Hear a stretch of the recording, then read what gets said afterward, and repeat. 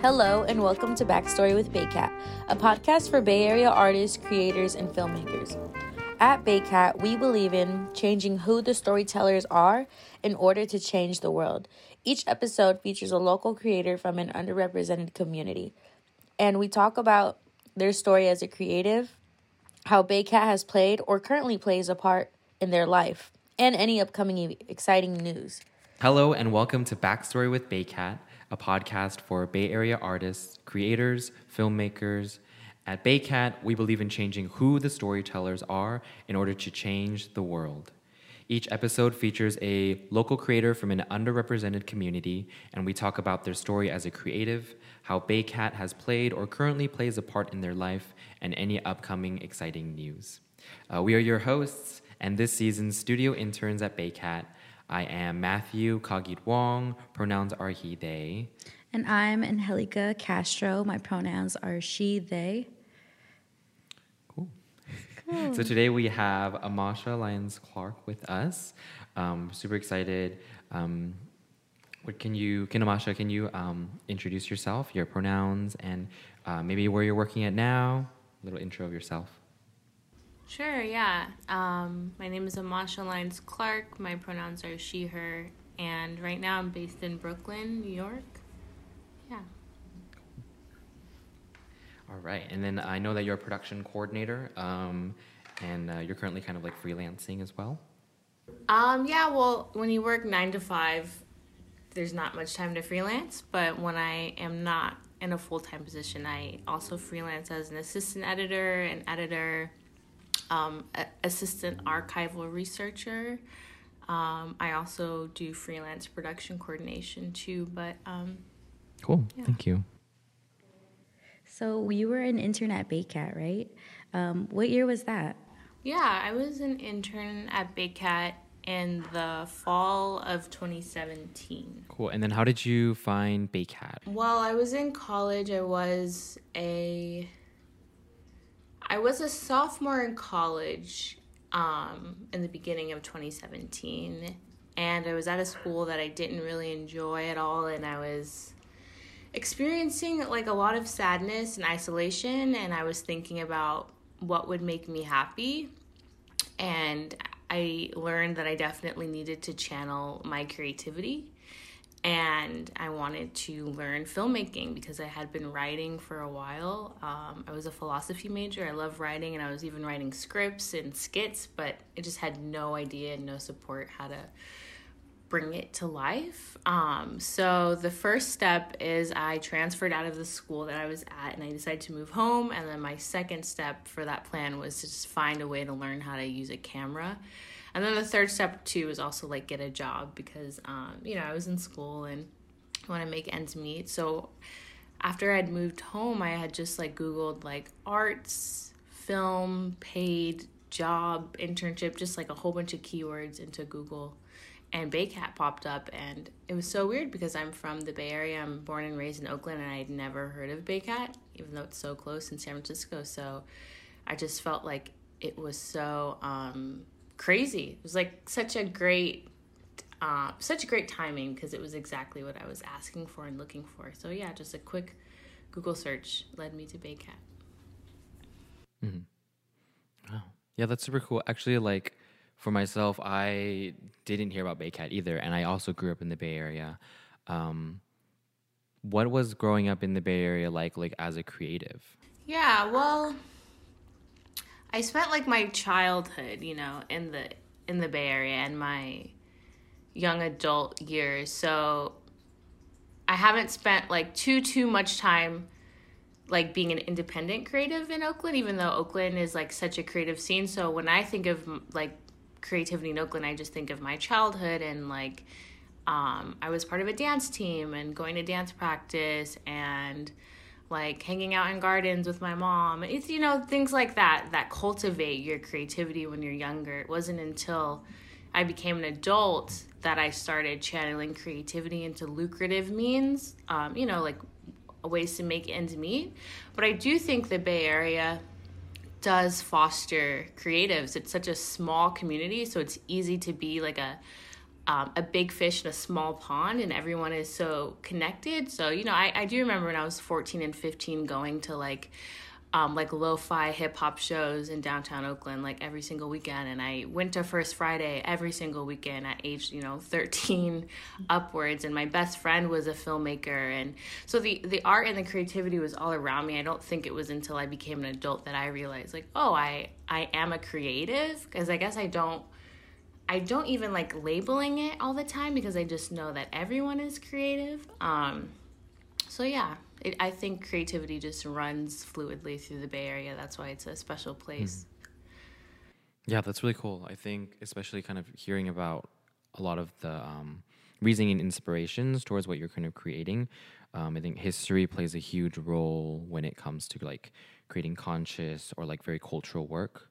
And I guess with those beliefs, I feel like it comes kind of like with hard decisions. Especially when you're working with others and maybe with people that don't align with you completely. So I guess, did you ever have to make a hard decision because of something you believed in or felt strongly in? Yeah, every single day. Yeah, I just think that's part of like honoring your intuition and honoring your gut. I think sometimes when you're entering capitalism and wanting your work to make money, you're gonna have to make some tough decisions, because things that will be mainstream won't always be the most well-researched or the most informing content. So yeah, I definitely have made sacrifices, really small ones, really big ones. Even the shows that I've worked on when I was freelancing in New York and trying to get money, a lot of the content I was participating in, I really thought had a lot of hints of racism in it. But, was I gonna like talk to my boss at the time when when that's my only job and I'm making like minimum wage? No, because I want to, eat. So I think that's the really just tough about creating work under capitalism. You're gonna have to choose when to speak up and choose when to just like sit back and make ends meet. You know what I'm saying? Yeah. With that, like, so how has it been being a POC within this industry? Like, how has your identity played a role in any creative decisions and choices? Yeah. So you want me to speak to like just my general experience as a woman of color in film? Or, mm-hmm. Yeah. I'd say it's like the hardest thing I've probably ever done. I have like a very love-hate relationship with film, but I think that shows me that I really love it because I stick around. But yeah, I mean, I'm used to, as a Black woman, I'm used to just walking into a room and like people, not really paying me too much attention. So when you're walking into a creative space, sometimes that's even multiplied. Like I remember I was working on a set once in New York, and the director introduced me to someone else as the assistant editor for the project, and she was introducing me to this white guy, and he was like stuttering because he couldn't believe that I was the assistant editor on the project. I guess he just didn't believe that I knew how to edit, because it was like a big project, or could deal with that. So I just think I'm used to people not understanding my capacities, like I constantly feel like I have to prove that I'm intelligent or that I'm capable, and that gets really exhausting. There's like a common saying that, like Black people and people of color have to do things 3 times as hard. They have to try 3 times harder than, a non-Black person or a white person, and I find that incredibly true. And I saw it very clearly, especially after I graduated college and when I moved to New York to just specifically work in film. It would take me so much effort just to get an interview, and then coming into the interview presenting as Black, I could just tell that they didn't believe that I knew what I was doing. And yeah, it makes me emotional, makes me sad, but I think the reason why I stay around is just to create space for identities that aren't so welcome. I feel like creative jobs are really like non-accessible for Black people all the time, and for people of color especially. You have like these these artsy-fartsy jobs, and you have desk jobs, and it's really, really freaking hard. So if anything, if I'm in the room, I'm just going to advocate for more people to come in. I want people to understand, too, that, like, Black women are not a monolith. I think sometimes I'm the only Black person in certain spaces, especially when I was working in New York. And I think people will assume, like, oh, Amasha's politics are her politics because that's just the way all Black women think. That's not true, you know? Everyone is unique. I can't speak for all Black women, can't speak for all people of color. Yeah. Yeah, thank you. I think it's like, I think you just being in the industry as well is also just so empowering and powerful. Not that you represent everyone, but also just that people can make it as well. On the other end, how did you ever experience like a good experience? Like how it's been like a good place where you felt that community or support, maybe in a shoot or in a project or something like that? Yeah, I did have a good experience, actually. When I first moved to New York, there was this woman. Well, I'll back up a little bit. I had a really cool job, actually, at SF State my last semester. It was a really random job, but I was in charge of filming all the poetry events and doing audio for all the poetry events and editing them and posting them. And it felt so random, but I learned so much. And also, I love poetry and I love literature. I love reading. So I got to just meet like the coolest people every single day at work. And I was at a bookstore filming a reading, and the bookstore owner was like, hey, what are you doing once you graduate? And I was like, oh, I don't know. I'm going to go to New York. I work in film. You know, I felt very much like expressing big, lofty dreams that weren't attainable. But he was like, you know what? Here's my niece's number. Just call her. I barely knew this man. Okay. So I was like, all right. But then a couple months later, I was thinking about, okay, I'm about to move to New York. Who do I know in New York? So I decided to contact his niece. I barely knew him, did not know her at all. I reached out. She responded. We kept in contact. She told me she said, when you move to New York, let me know. I moved to New York, and then randomly one day she offered me a job to edit this documentary. And what I didn't know is that it was a huge documentary that would end up premiering at the Whitney Museum and the Brooklyn Museum and the SF MoMA and the LA MoCA. It premiered like at 100 museums worldwide, and it was just one of those experiences that was so positive. She was definitely an ally. Like, she treated me like a person, which is such an understatement. Like, it's so sad that I have to say that, but it's so important just to be treated as like a capable, smart, creative person. She put a lot of trust in me. I worked on that project for 3 months. It was my only source of income in New York. And yeah, we premiered the film, and it got great reception. It was about a really amazing radical AIDS activist who had passed, and a lot of his friends actually came to see the film. And it was just, I don't know, it was just so moving and so touching. And mm-hmm. That's awesome. And like, that's great to like just add it to the things that you did, right? Like, life is just full of like, you go for it. Like, you just went for it to text the guy's niece, right? And then boom, you're like, creativity and your art is out there in the world, right? I'm all for that.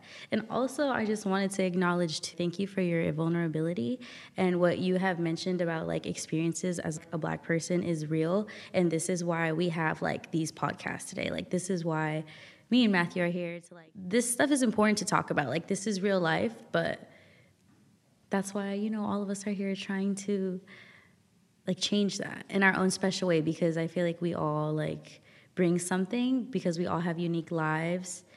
Yet we're all like, you know, part of kind of like categories that are like underrepresented. Yeah. So I guess now that you are in New York, how has that been, like being a creative in New York? Do you feel that like a larger sense of community being in New York compared to being at home? And do you feel it's been more inspiring, or your art is going in different directions while being in New York? Around a lot, so I like move somewhere new every 4 months. So before I was in New York, I was in LA. After this, I'm going to be going to Costa Rica for a while and working remotely. So Because I'm moving around a lot, I'm just staying present. I think being in New York this time is different than it was last time, because last time we weren't in a pandemic. And then also last time I had this thought, like, I need to do film and only film, and that's the only way I'm going to make money. Versus now I'm a little bit older, I'm more relaxed, I'm more financially stable. I think, I only had like $100 back then to my name. So things were just... I was struggling to pay rent. I think this time around, I'm understanding that New York is so huge. So it's not like, there's 8 million people here. It's not like I can, make my mark on the city. Versus the last time I moved here, that was kind of like my mindset. I think I've calmed down a little bit. But no, I definitely feel like I have a creative community here.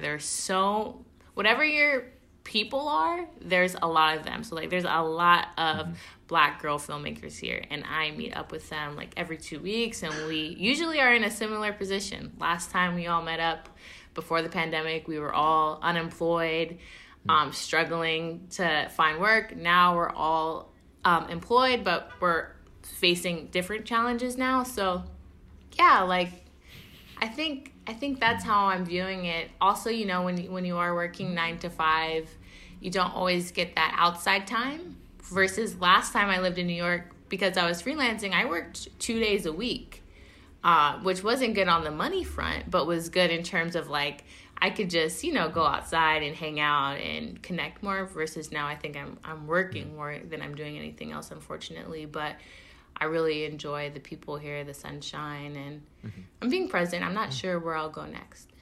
Yes, I think it's just super important to stay present. I feel like that's just like one of the challenges as a human being, right? Like staying present. Exactly.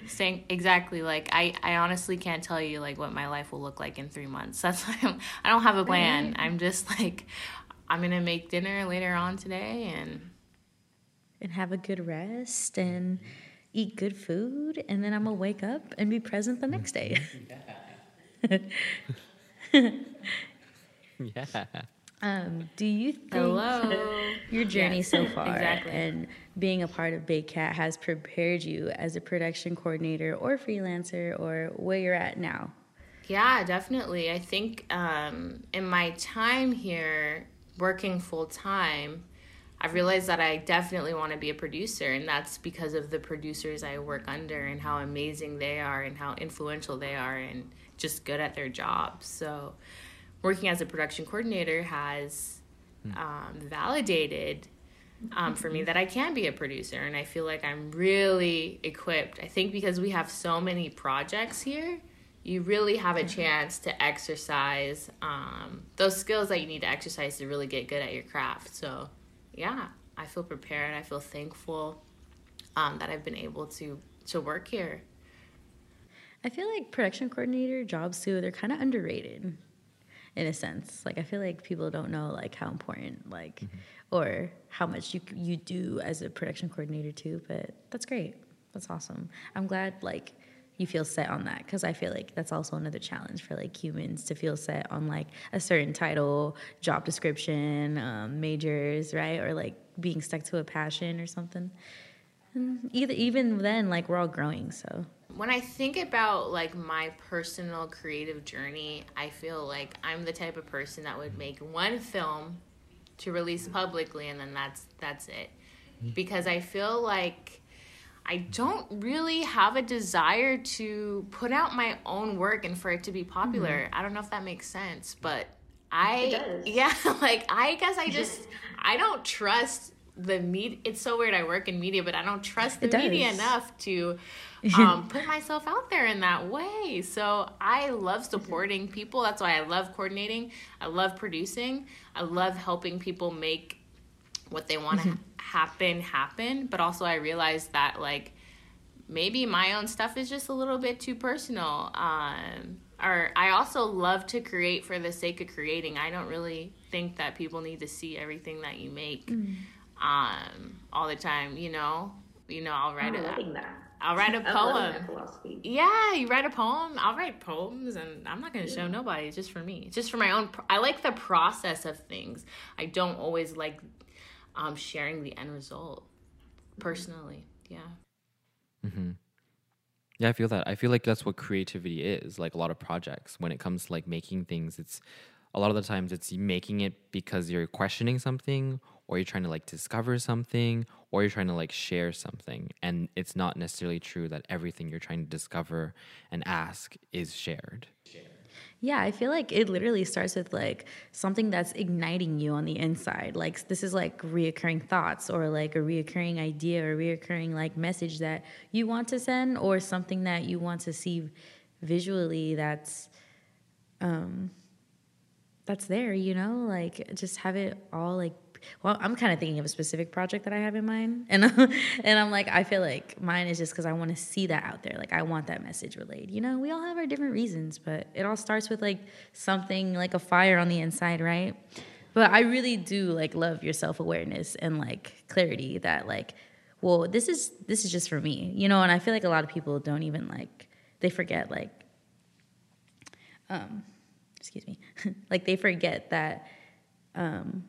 This all should be for yourself too, like starting with yourself, you know, like self-care, self-love, you know, so.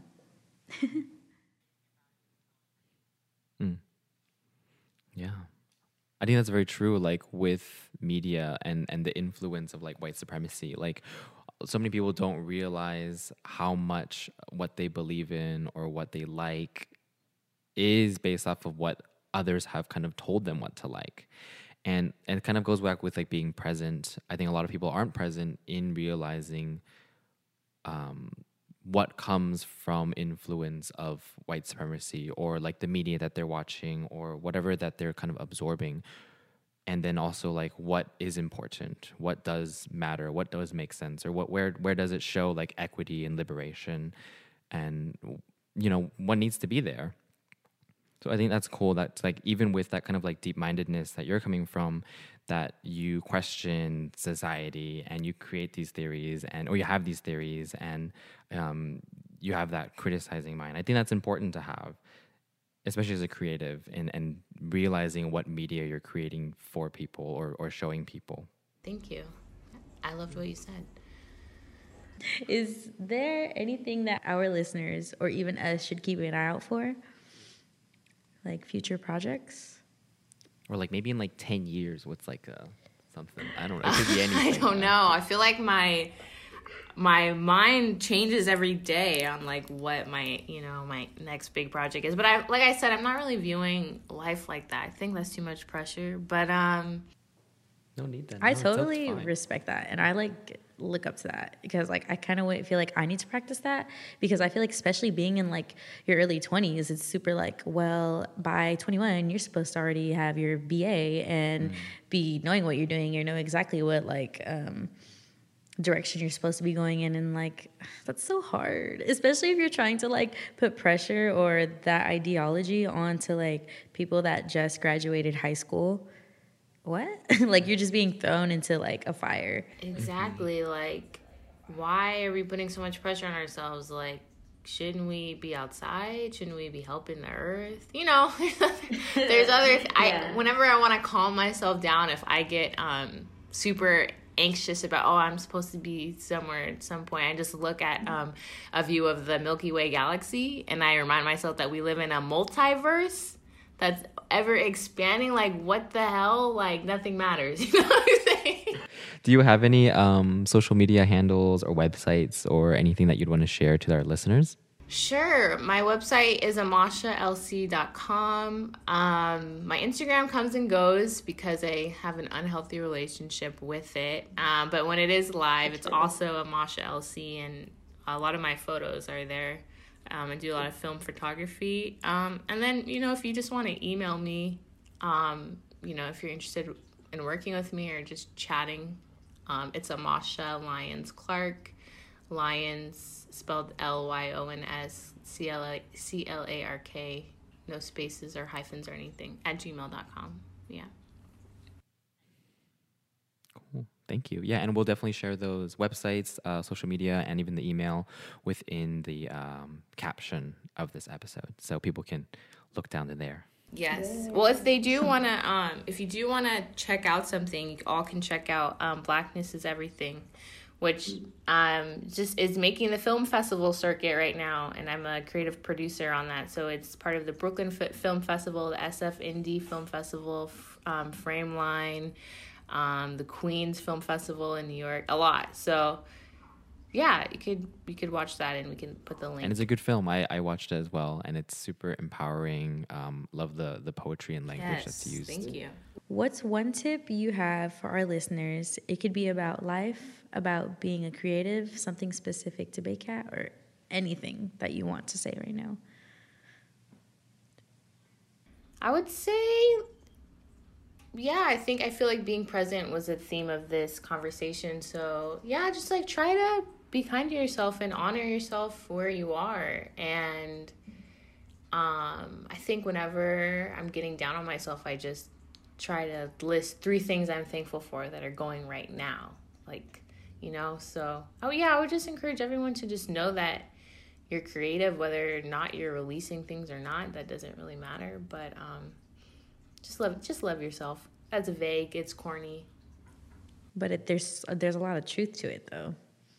Cool. We're very excited. We're gonna definitely keep following you. We're almost. Is there anything else that you'd like to add to the podcast? Thank you so much for having me. Thank you. Such a positive comment. You turned my day around. So I appreciate that. Well, thank you. We're very excited to be following your social media or your website. Follow my website. You better refresh my website every day. Oh yeah, we will. We'll give you those view counts. Right. Thank you so much for your vulnerability again. And I'm really glad that your day turned around because of our conversation. All right. Thank you, listeners, for joining us today on Backstory with Baycat. We are your hosts. I am Matthew Kagit Wong, and my partner here is Angelica Castro. Please feel free to reach out on our Instagram at Baycat, that's BAYCAT, and let us know what you think. Backstory with Baycat is on all major podcast streaming platforms, so give us a follow and subscribe to us. All social media handles and website links, including the guests, are going to be found in the description below, so definitely check them out. Until next time, stay creative.